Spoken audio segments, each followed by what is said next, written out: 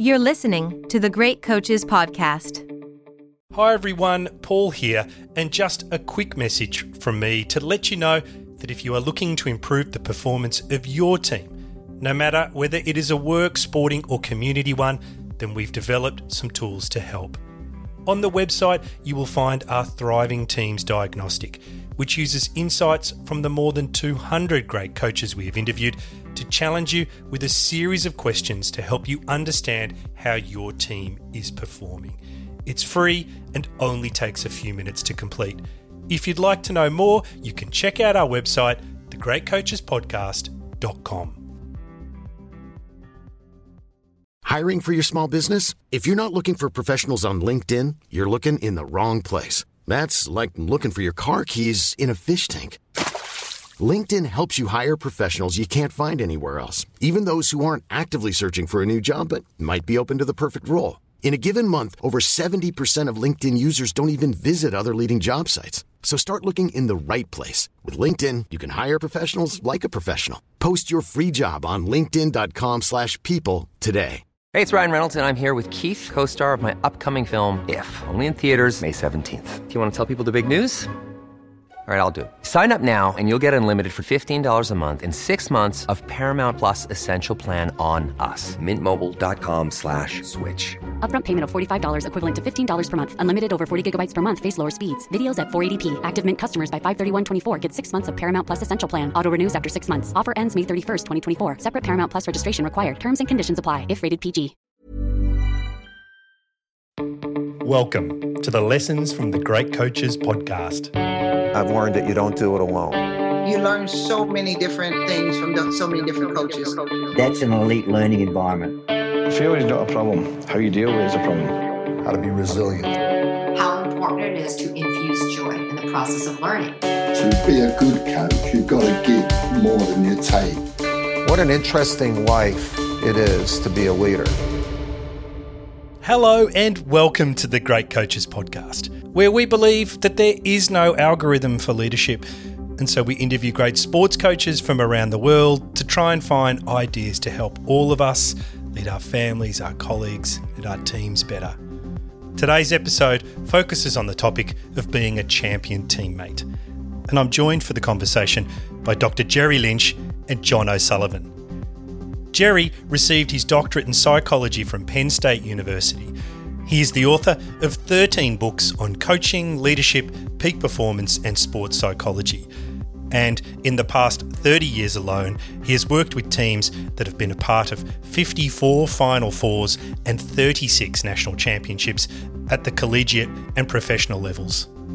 John O'Sullivan is a former collegiate and professional soccer player and has coached for over 30 years at the youth, high school and collegiate levels. He's also the co-host with Jerry on one of the world's top podcasts, The Way of Champions. Together, John and Jerry have just written a new book called The Champion Teammate: Timeless Lessons to Connect, Compete and Lead in Sports and Life. And just before we go to the interview with John and Jerry, if you like what we do here at the Great Coaches Podcast, then head over to our website, thegreatcoachespodcast.com. There you will find loads of exclusive audio and video content that you can download and share with your family, friends and colleagues to bring a different context to the conversations and challenges that your team might be facing. And now, please enjoy my interview with John and Jerry on being a champion teammate. You're listening to the Lessons from the Great Coaches Podcast. Jerry Lynch and John O'Sullivan, good morning and welcome to the Great Coaches Podcast. Thank you so much, Paul. We're excited to be here for sure, halfway around the world. We're celebrating the afternoon. Why don't we start with that then? Could both of you tell us where you are in the world and what you've been up to so far today? Go ahead, John. So I live in Oregon, so U.S. Northwest, West Coast. It's early afternoon here. So actually started today with 2 interviews for our own Way of Champions podcast. Worked on 2 of those, did a little coach mentorship work, collected myself because I was out of town for 4 days. Just sent my daughter with my truck to go pick up my broken lawnmower. And when we're done here today, I think I got some yard work to do. How's that? Because we're real people. Sounds good. And Jerry, where are you? Like that. Well, it's hard to top that one. He stole my gig here. I'm in Santa Cruz, California, just down the road from John, and I'm a block from the ocean. In fact, if I open the window, I could hear the waves out there. And I did my gardening this morning and took care of some plants that the gophers were eating, and then got back to putting together my work with the curriculum for our upcoming conference in Denver on August 4th, 5th, and 6th that John and I, it's our 7th annual, and takes a lot of work. And so I've been really focusing in on making this the best one possible. We want to crush it, and we want to give to people so much of what we've learned since the last time in person. With COVID, we hadn't had a chance to be together in person, so we went virtual for the last few years, and that's wonderful, and I'm glad that we did it. But John and I are both looking forward to be there, where we could put our hand on someone's shoulder and look them in the eye and say, "You're important to us." Yeah. Well, I'm glad that I could rip you both away from the garden, book writing, mentoring, all those kind of things, to talk a little bit about being a champion teammate. We're gonna get into that and the new book as we go along. But Jerry, could I start actually with asking you a question? You've worked with some great coaches, and I don't use that word lightly. There's people like Phil Jackson, there's Dean Smith, Anson Dorrance, and of course there's Steve Kerr as well. And I'm really interested to start with asking you, from this experience, what is it you think the great coaches do differently that sets them apart? That's a great opening question. And if we had 4 hours, boy, I could really go to work on that. But I think I can put it all into a nutshell. And Phil, what really jumps off the page at me, and John, maybe you want to add to this, but all of these coaches that you mentioned, they've all won between add Cindy Timshall and add Tara Vanderveer in there. These coaches have won at least 60 national or world championships. So the question is, how can that be? And if you ask them what was the most important game that they ever won in their on their road to a championship, they'll all agree it's the same game. It's the relationship game. And what they do, before you can win championships and before you have winning teams on the scoreboard, you could have all the talent in the world. But as Phil Jackson once said, with all of those great ingredients of talent and maybe a little bit of luck, the most important item is building a foundation of love and caring and connection.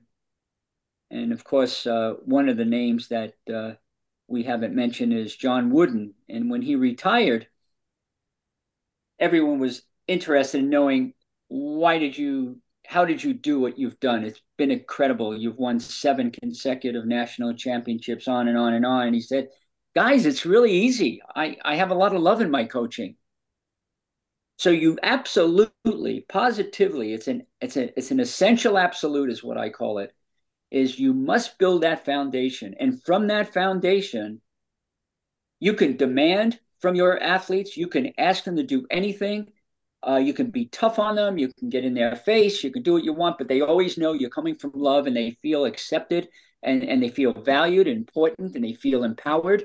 And when that happens, they'll go the distance.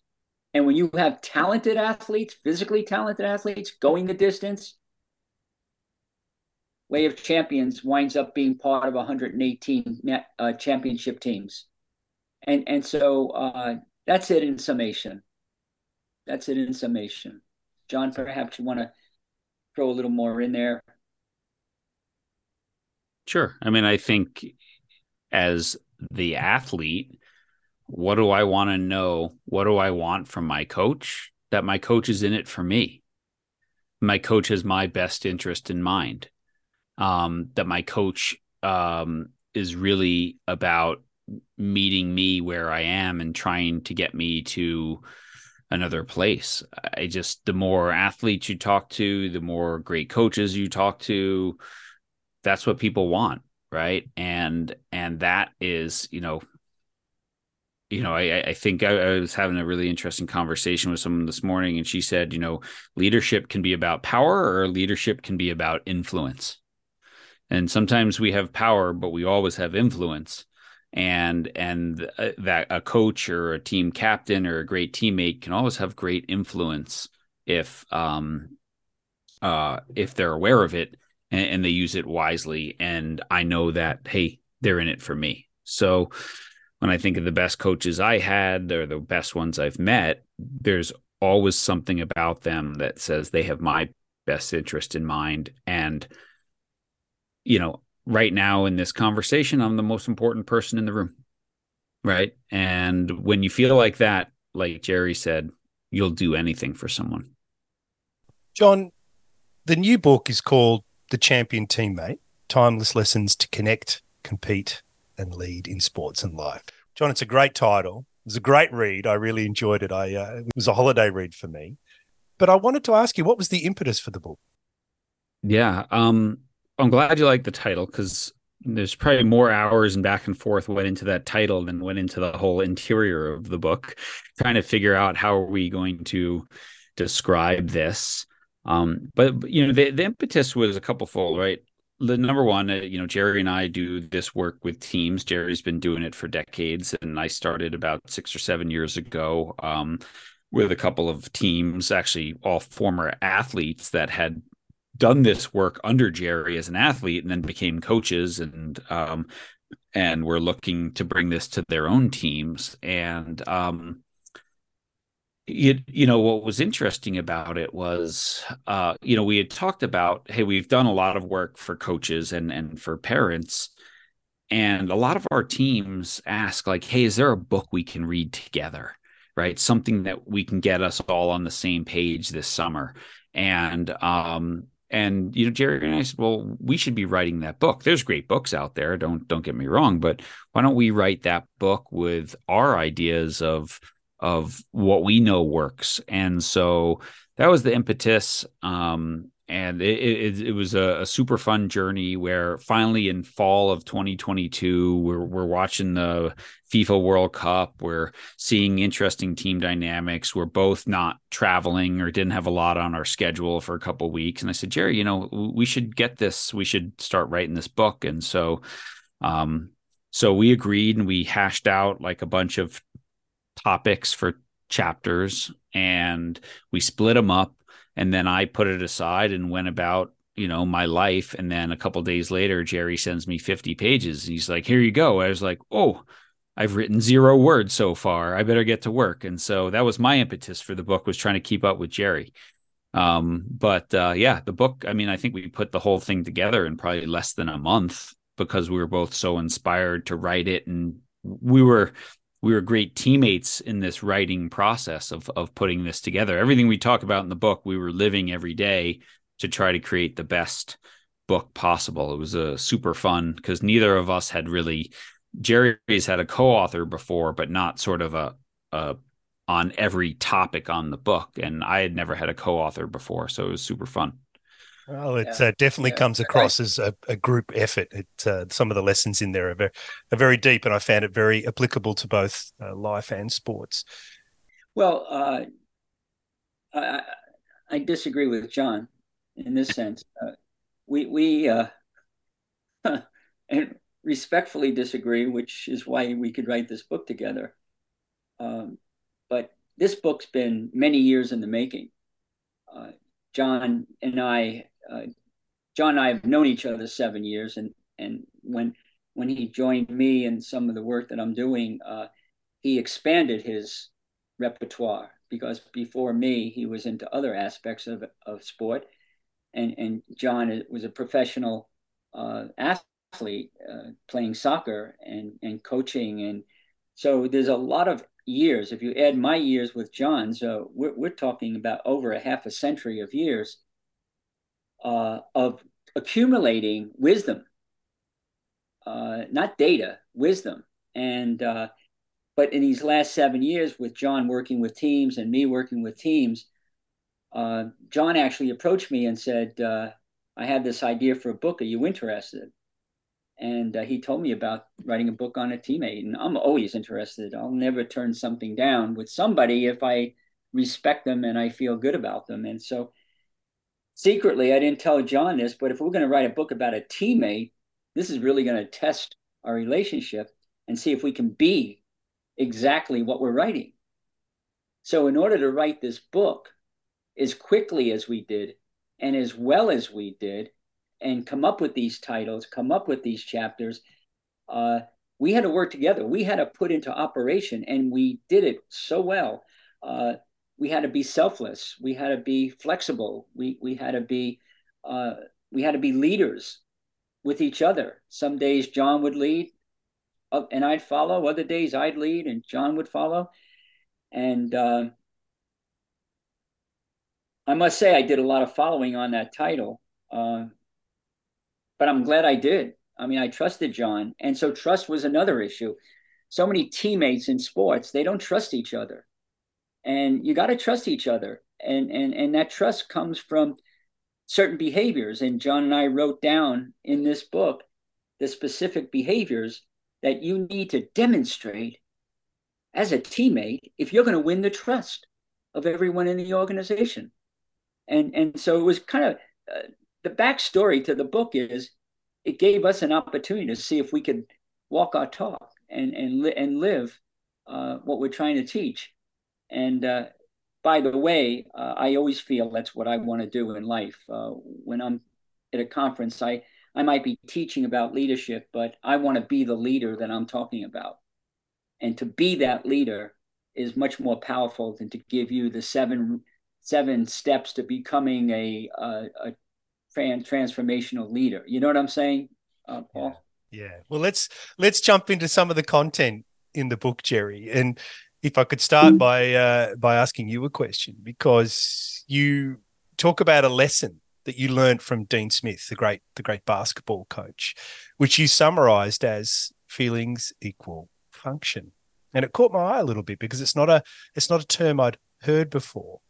And I'd like to ask you, Jerry, how can people apply the learning that you talk about in the book to their own teams? Well, let me talk about that feelings equal function. I've known intuitively that for myself, as I feel is how my performance will go that day, whether I'm being a dad or a partner to my wife or here on the podcast. I mean, I can't come on this podcast and function at a high level unless I'm feeling good. And what are those feelings? I'm feeling confident. I'm feeling important. I'm feeling valued. I have the feeling of being empowered. I have the feeling of being respected. And when you have these feelings, you have to agree with me. Your level of functioning is going to be higher than if you were pessimistic, downtrodden, depressed, feeling worthless, lack of confidence.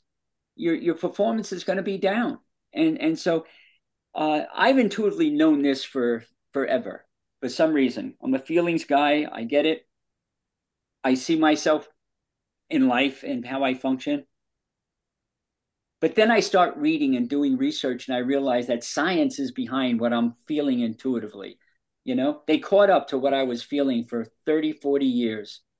And now you have these articles that are written in scientific journals, then they're talking about how your function in life and how your performance is directly related to your central nervous system and what's going on inside and the feelings that that's creating in your brain and what have you. And as if this is some kind of new discovery. Well, it's not new to me. And I'm really glad that we have a little bit of background scientifically to show that's true. But I experienced that personally firsthand from one of the most iconic coaches that ever lived, and someone I admired, who many of your listeners might have heard of, who is Coach Dean Smith at the University of North Carolina. Aside from winning all the championships that he's won and what have you, I just wanted to meet him. You know, I just wanted to walk into his office and tell him how much I admired him, and how honored I was to be with him, and how much he had taught me from a distance. So I set up an appointment. I'm working at the University of North Carolina with other teams, and he's retired, but he still has an office there. He comes to work every day, and I walk in, and the secretary goes to the back room and says, "I'll go get him. He'll be right out." And I said, no, I'll set an appointment. And she said, "You know, you don't have to. He wants to see you." He came walking out, and he came over to me and he said, "Dr. Lynch, I just want you to know how honored I am to be in your presence. I hear about all the good work you're doing, but to meet you firsthand is like a gift." Now, this is how I'm feeling toward him, and he's telling me this. And he goes on, and he tells me about all the good things that he's heard about what I'm doing with the lacrosse team or the soccer team or volleyball or whatever I was working with. And honestly, Paul, I felt like I was the single most important person in his life ever. Now, intellectually, if I go to my head, I know that's not true. I mean, come on, I can't be. He doesn't know me that long. But he made me feel that way. And that's the key word. I felt important. I felt relevant. I felt valued and empowered. So empowered that I went out, and after I left the next year, I wrote and published a book called Coaching with Heart. But the main lesson that I learned from that meeting was, when I feel a certain way, I'm going to perform in a certain way. And that's why I was able to write that book. I had tears in my eyes, tears of joy, that even though my 13 questions that I had for him never got asked, they all got answered in a very strange way. And so that story is really powerful. I got a book out of that, and I continue. At that point, I realized I have to make a little shift in my work with my teams and my coaches and my leadership. And he was totally responsible for that shift. Well, John, can I build on Jerry's great answer there about feelings equal function by talking about service? Because you had a definition of service in the book that it connected with me very deeply. You say service is not about servitude or catering to all the wishes of your teammates. It's about valuing them and adding worth to their lives. It's a great sentence, or great two sentences rather. Could you tell us about how you came to develop this view? Yeah. Well, it's interesting. I think where we talk or we hear, we read a lot about servant leadership, which is sort of me below you. And I think Jerry and I have there's like a little nuance to it of service leadership, where I'm doing things for selfless reasons to add value and add worth to your life and add value and worth to my life as well. I think this is what we do as parents. Hopefully we're not our kids' servants, but we act oftentimes all day in service of them. And being in service of someone does not mean catering to their wishes, right? My kids didn't get to eat pizza every night of their childhood, right? So by acting in service of them, I taught them that vegetables might be an important part of their diet. Not always successfully, but that's acting in service of them. I as a parent, had to hold high standards. I had to say no. I had to say that's not the right thing in this situation, right? That's not catering to their wishes. That's saying I'm looking out for your best interest. And so I think that selflessness and that service attitude, that is what great teammates do. And I'm always, there's a very well-known now former military leader in the U.S. named Jocko Willink, and he wrote a book called Extreme Ownership. I don't know if you've read that or if it was popular in Australia or not, but it's a really, really good book, and he's got an interesting podcast. And he talks about this, and someone asked him, he was a Navy SEAL, and I think you could make a pretty strong argument that there's not a more high performing team in the world than the Navy SEALs. And they said, what's the number one quality of a SEAL? And he said, look out for your teammates first, right? Because if I'm the best shot, if I'm the strongest, if I'm the fastest, but I have your best interest in mind, then all my skills that I have go to serve you. And all the skills that you have serve me, right? So now the fact that I'm strong or fast or a great shot or whatever, that helps us all. And I just think that idea is so often missed in today's popular culture that says, look at me, who's more famous, who's got more likes, who's got more money, fame, wealth, whatever it is. Like all these things that popular culture and influences teach us really don't work well in how do I work with others to move forward. And, if you ask for a big theme of the book, like one of them is just that you're going to be part of teams your whole entire life, your family, work, church, community, nonprofits that you serve, whatever it is, right? You're part of teams. And so many kids cross paths with sports growing up. What a great place to teach people how to be a great team member. And guess what? If you're a great team member, you're always going to be in demand no matter what you do. So let's teach kids intentionally early on to be great teammates. Let's teach kids in high school and university to be great teammates, because that's just going to help them function in the rest of their life. And what's one of the cornerstones of that? It's service to others.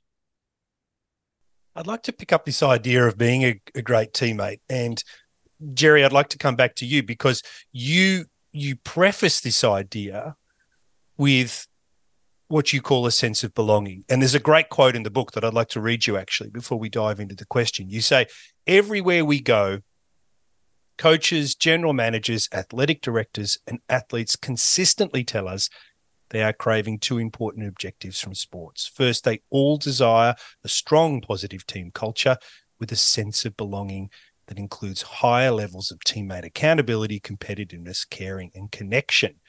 Now, it's a great quote, but it's the word belonging in there that really captured my attention as I was reading it. So, Jerry, I wanted to ask you, what do the best teams and organizations do to create this sense of belonging? Oh, what a wonderful question. And by the way, a lot of the things that, and this book even has in the title, not only in sports, but life as well. I'm going to start to shed some light that I might have. I don't know if I have it all, but on your question, worldwide, it's a universal belief in all people. We all crave being part of something bigger than ourselves. And I use that word crave intentionally. It's not like desire. It's not like want. It's crave. What do you do when you have a craving? You won't stop till you get it. And so we all crave this notion of being together, of functioning at a high level together for something bigger than any one of us individually.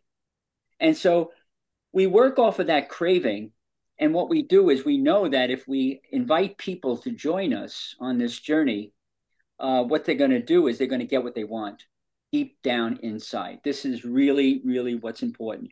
So that sense of belonging, when you move to another community, the very first thing you start doing is, let me see if I can gather my tribe. Let me see if what I can do to start making a connection. Let people know that I care, so we can come together and I can feel part of something bigger than myself. And it's that sense of belonging, which is how John and I, it's the essence of how we build a culture. Now, where in life do you feel more like you belong than any other place? Hopefully, and it's not always true, but hopefully it's in your family.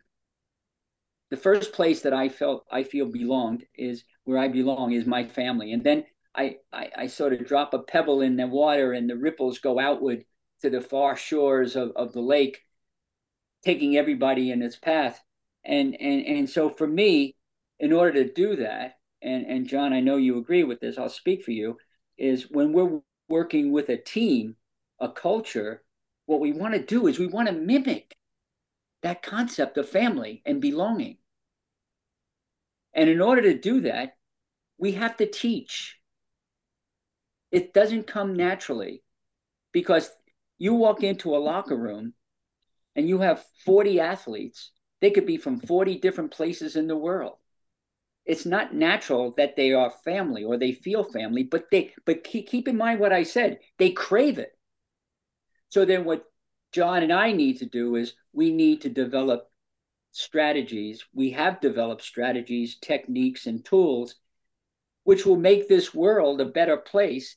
What world? The world that you find yourself in, that new community. You know, you came all the way from Colorado out here to Berkeley, California, and you feel like a stranger. Well, hey, if you're part of a sports team that John and I are creating, you're going to real quickly feel like part of something bigger than you can imagine, and that's family, and all that love and all that support and all that collaborative effort, and the whole idea of compassion for each other when we're down, when we're hurting.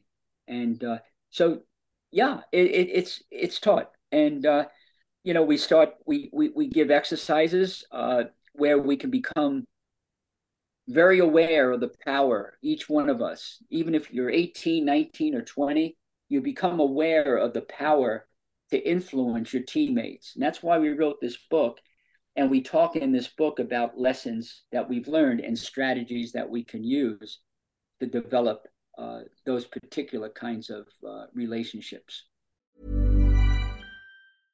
Selling a little or a lot?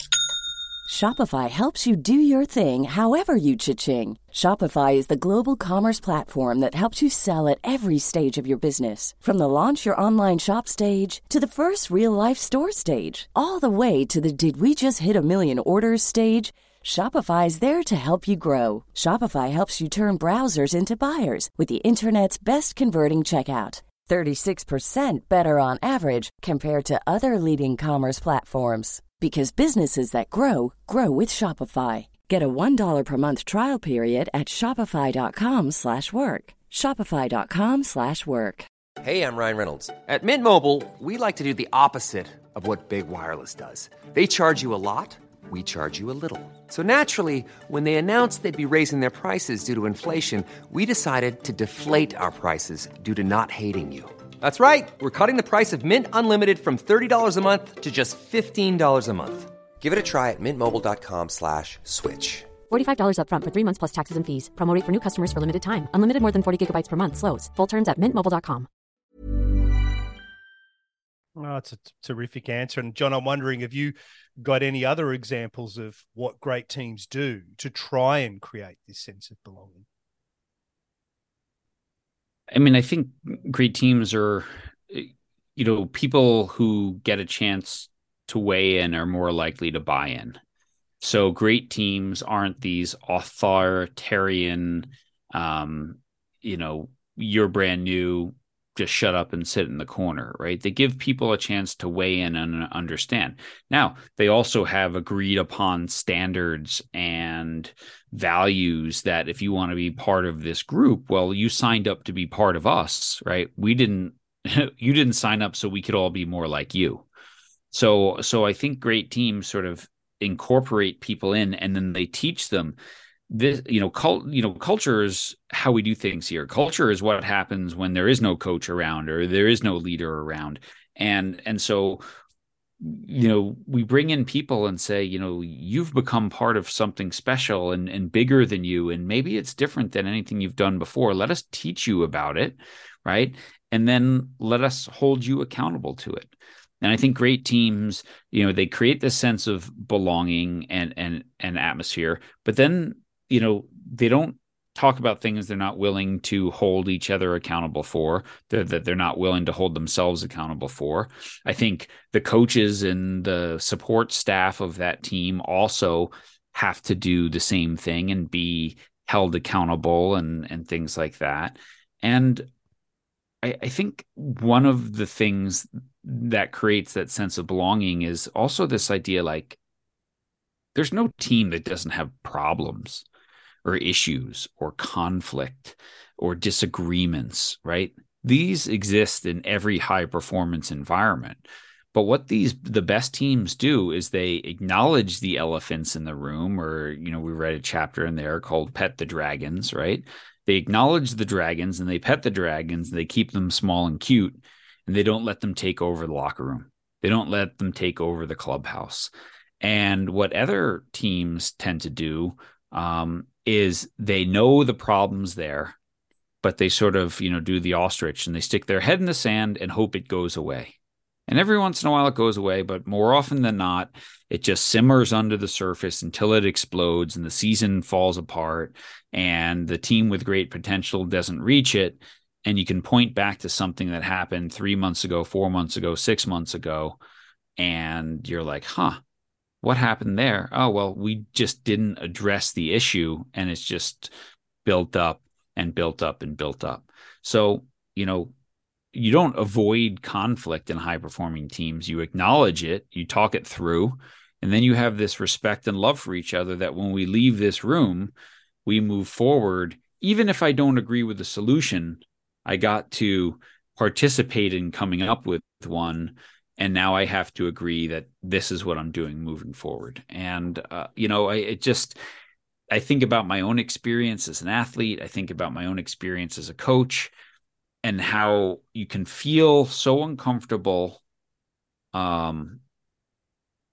when this thing is simmering below the surface, and it's just easier in the moment to walk away from it, but it almost never makes you a better team. It's pretty much always makes you a worse team. And so one of the things we teach is just to acknowledge those things. They're real. And the fact that your team has them, congratulations, you're normal. You're just like everybody else. You're not special. What makes you special is having the courage to discuss them and grow from them. I was just gonna add to that, John and Paul. Specifically, if you're asking about belonging, there's only one way to feel like you belong, and that is to feel connected. And so that's a journey. So when you show up right away, you might not feel connected. But if you're made to feel like you belong, then you'll start feeling connected. When you're connected, you feel like you belong.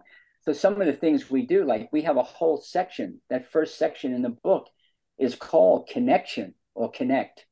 And in that book, in that part one, we'll teach the reader, the athlete, how to be able to walk in another person's shoes.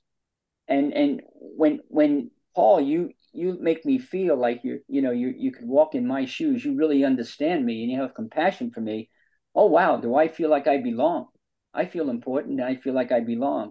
There's a whole chapter. Our chapters are like 3 pages long on purpose.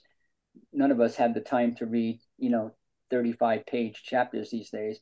But to be an elevator, that means you're a person who, when I walk into a room, I want to be an elevator. What I want to do is elevate your feelings. I want to make you feel important. I want to do things that make you feel empowered. We teach that in the book. And that's the important point, is that we're not going to leave you out there with a concept and just put belief on the wall or be an elevator on the wall. We're going to show you, okay, here's how you can be that way.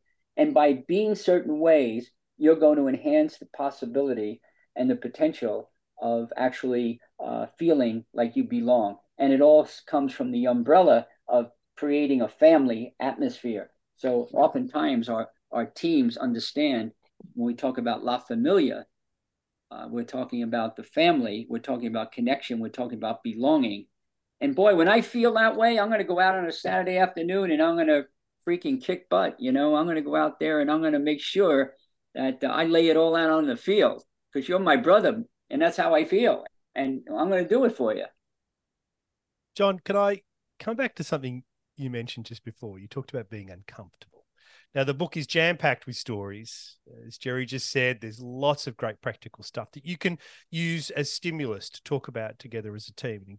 Indeed, that's the structure of the book. But I want to zero in on being uncomfortable. Is there a story you could share, a small anecdote, where you have found a team that's pushed themselves into being uncomfortable and it's led to better performance? I mean, I can think of lots of examples, but the one that just pops into my head first, and I have to say, right, as an author, Paul, it's like whenever people are like, oh, maybe we're on page 200 when you wrote this, and you're like, oh God, no.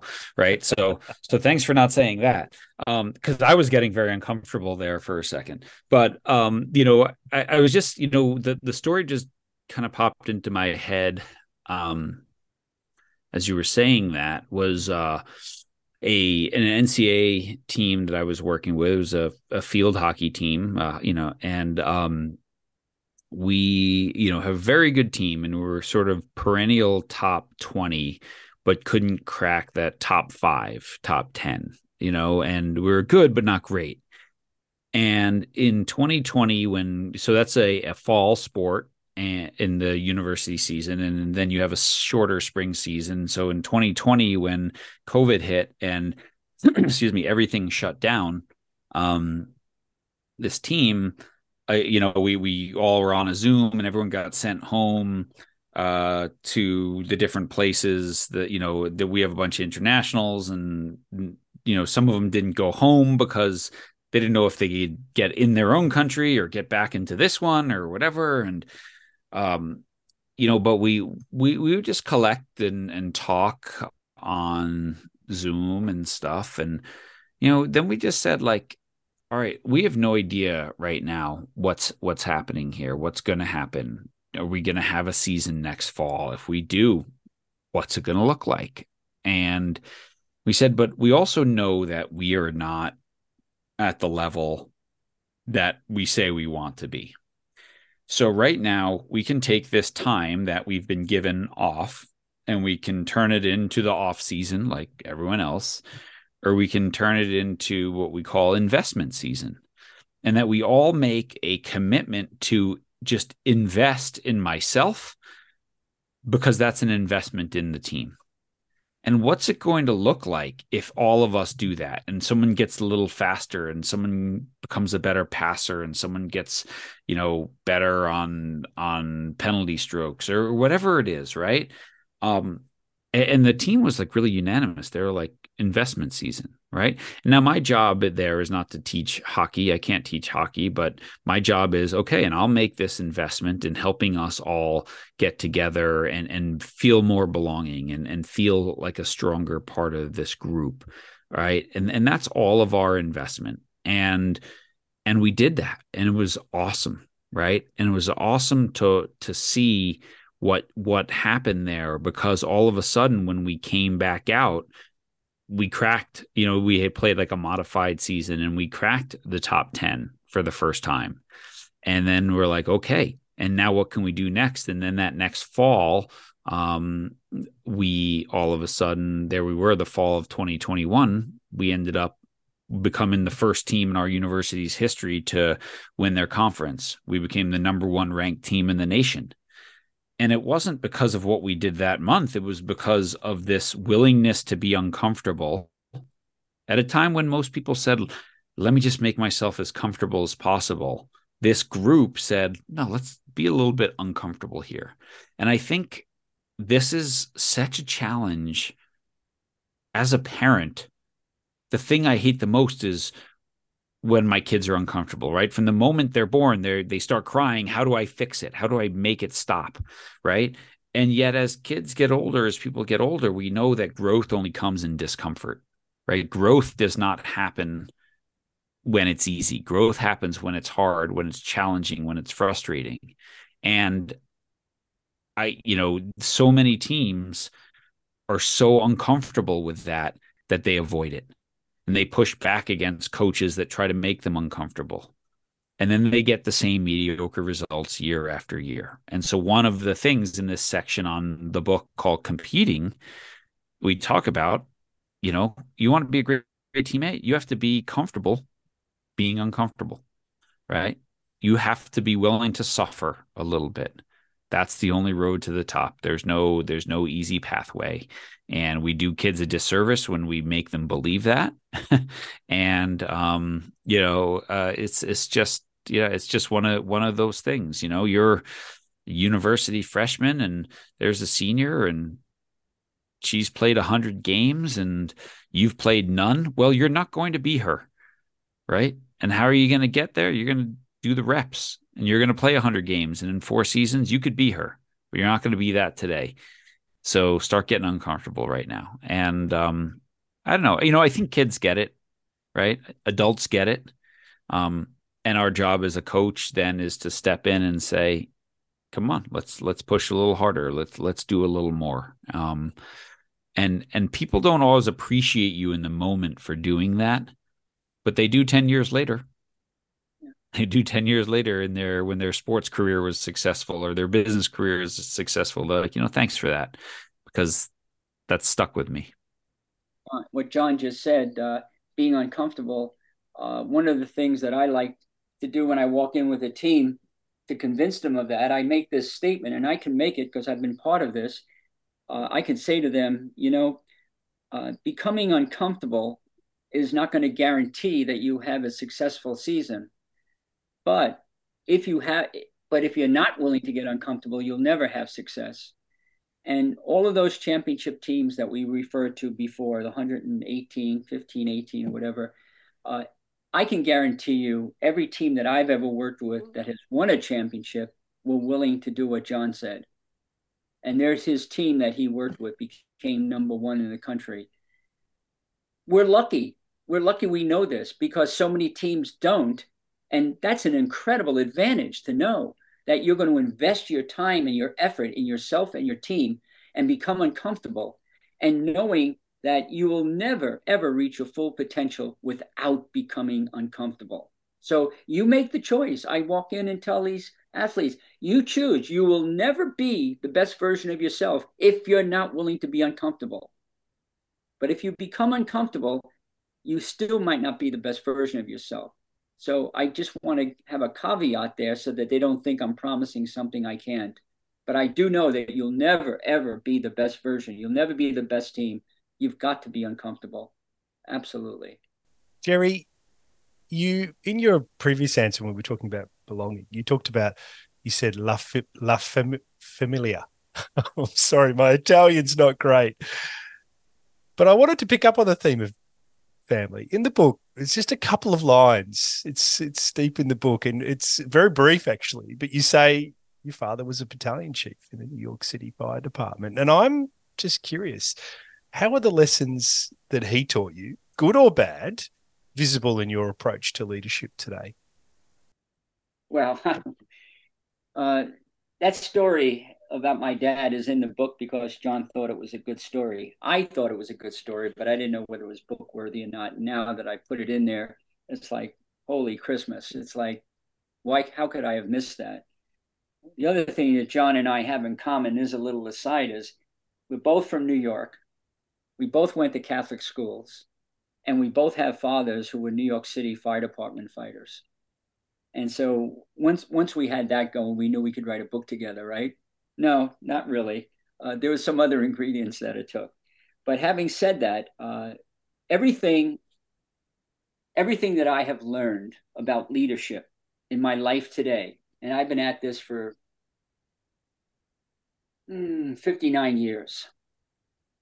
59 years ago, I walked into a high school classroom, a Catholic high school classroom, to teach English literature, and I had the job as the JV basketball coach.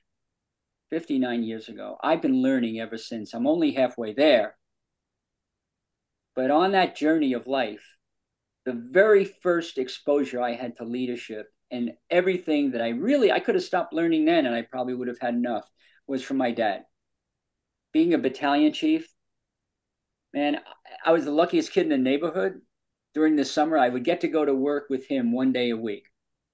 And I'd sit in back of the chief's car and we go to a fire, and he'd jump out and he'd survey the whole situation and see that, this officer over here, this captain or this lieutenant or whatever, they just weren't doing the job. And they were just shouting orders and people didn't know what they were doing. My father said, look, follow me. This is how you do it. Here I go. Into the burning fire, carrying the hose, encouraging the athletes. They were athletic, encouraging the firefighters, empowering them, telling them right there, I could hear it. I know you could do it. I believe in you. Get in there. Oh my God. I would have run in there at 12. And so he had all of these qualities. And when the fire was over, we go back to the firehouse and maybe there'd be lunch and he'd be sitting around the table. And what my father did as the leader was he would point out how proud he was of the group and the team and what they did that really worked well and what they could do to make it even better. Well, these are all things that I absorbed. And here I am, how many years later, having the experience of teaching high school, of being a naval officer in Vietnam, having many years of experience with leadership, with teams and what have you. And, it's all the same. He had the relationship game down. And he built a culture that was made. He created good teammates. All those firemen fought for each other. They all helped each other through his leadership. It started with him, and then he gave them permission to run with it. So, yeah, we call that chapter Grab the Hose for good reason, because sometimes in life, if you want to be a good teammate, you got to grab the hose. If you don't grab the hose, grab the cones, grab the balls, pick them up after practice, grab the trash can and freaking clean the locker room, make it right. And by the way, I hope the coach does the same thing, because that's what's going to really inspire, as my dad inspired me, to carry this message. And it's a story I'm so glad I can tell, because I think it really makes a difference. It's a great story. Thank you for sharing it, Jerry. I would like to ask you both one final question. John first. John, you played collegiate and you played professional soccer. You've also coached at all the different levels in between over 30 years. Knowing what you know now, if I could take you back, if I had a time machine, I could take you back and introduce you to that young man that was just starting out, what would you say to him?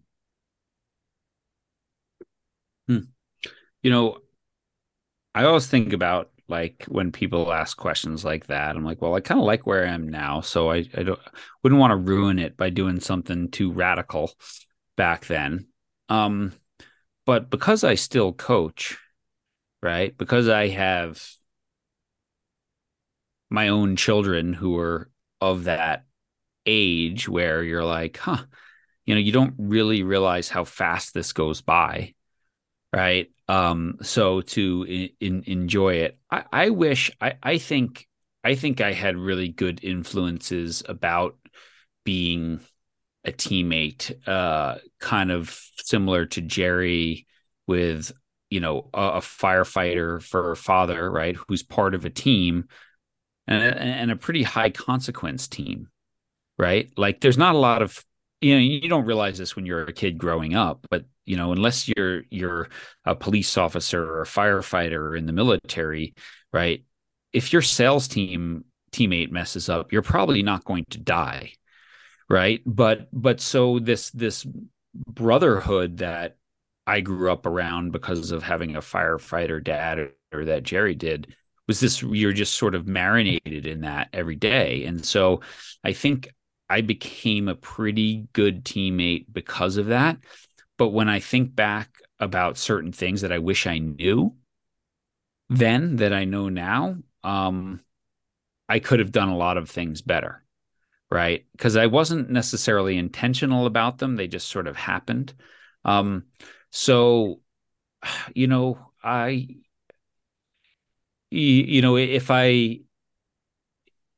advice that I give to a lot of kids who go and maybe play collegiately or have the chance to play after, the advice I give them is play as long as you can, because, you can do this when you're 23, but you can't do it when you're 50. You can't change your mind when you're 53 and go, oh, you know what? I'm going pro again. So, I don't think anyone ever regrets going for it and trying to get to the highest level that they can. And maybe that would have been my advice, would have been like, yes, this is hard. And yes, it's not exactly the way you might have scripted it, but keep going just a little bit longer because you won't regret it later on. That's what I would say to myself. And Jerry, if I can take you back 59 years and introduce you to that high school teacher who was just that English teacher who was just starting out, what would you say to him? Oh my. Well, I'm going to say a couple of things that John said because I feel the same way about certain things. But what's interesting is the head of the English department at Bishop Loughlin Memorial High School in Brooklyn, New York, the very first day I showed up to teach a class, he called me aside and he told me one thing. And I'll never forget it. He said, Jerry, remember, don't smile until Christmas. Right? John, you understand what I'm saying? Because if you walk in that classroom and you smile, they're going to get all over you. I mean, I was 22 and a half years old. I'm teaching people only 5 years younger than me and all boys. And it was really a challenge. And he said, if you smile, then they're going to take advantage of you. You've got to be tough. And after Christmas, you've got them. I think that advice came from a place of being insecure. And I was insecure. There's no question. But I think that teacher who told me that was also insecure. Because if you are secure and you know what we're talking about now and what I've learned, you could smile all you want. Because if you know your shit and you know what you're doing, no one's going to disrespect you and no one's going to take advantage of you. And you can smile all you want. In fact, it's probably even better if you smile. It probably relaxes the kids more and they probably won't misbehave and all of that kind of stuff. So if I had it to do over again, I would like to try that just to see if everything I've learned really is true at that level. But honestly, this comes from a lot of thinking on a lot of my runs and walks recently, and this is something that's really important to me.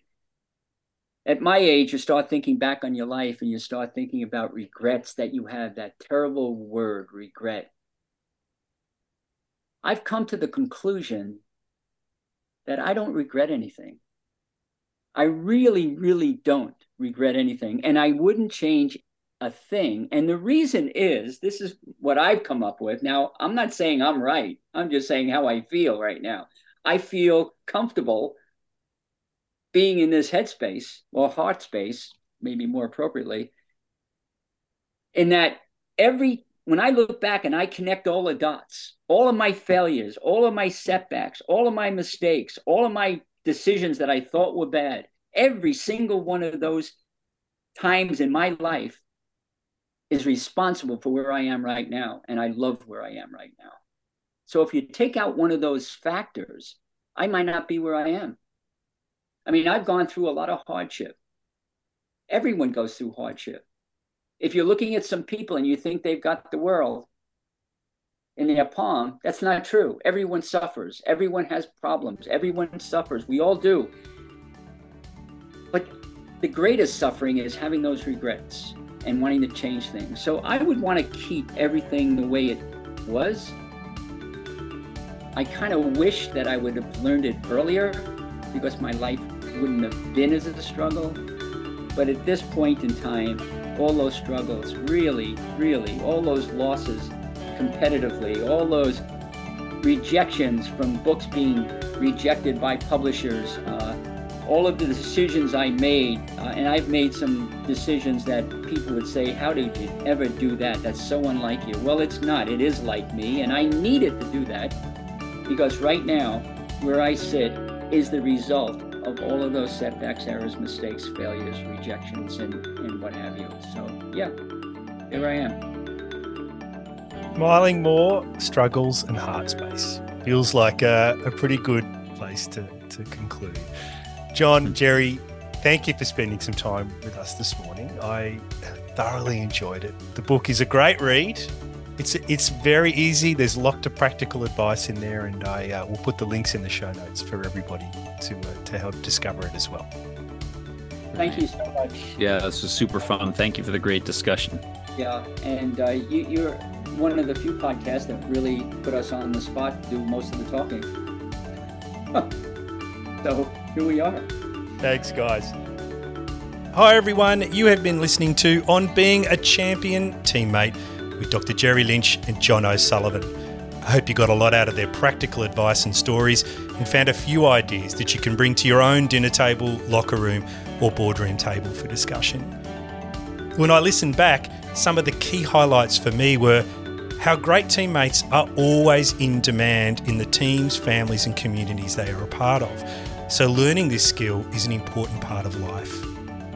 The idea that feelings equal function, and the terrific story about Dean Smith that Jerry shares to illustrate this. And how a leader can always have power, but not always influence. They have to earn that through the relationships they have with the team members. I hope you enjoyed it as much as we did. And just before we go, if you have any feedback, then please take a minute to let us know.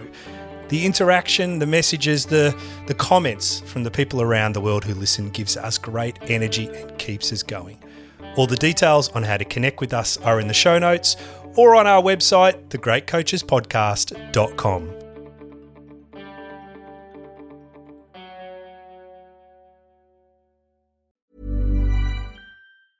Mom deserves the best, and there's no better place to shop for Mother's Day than Whole Foods Market. They're your destination for unbeatable savings, from premium gifts to show-stopping flowers and irresistible desserts. Start by saving 33% with Prime on all body care and candles. Then get a 15-stem bunch of tulips for just $9.99 each with Prime. Round out Mom's menu with festive rosé, irresistible berry chantilly cake, and more special treats. Come celebrate Mother's Day at Whole Foods Market.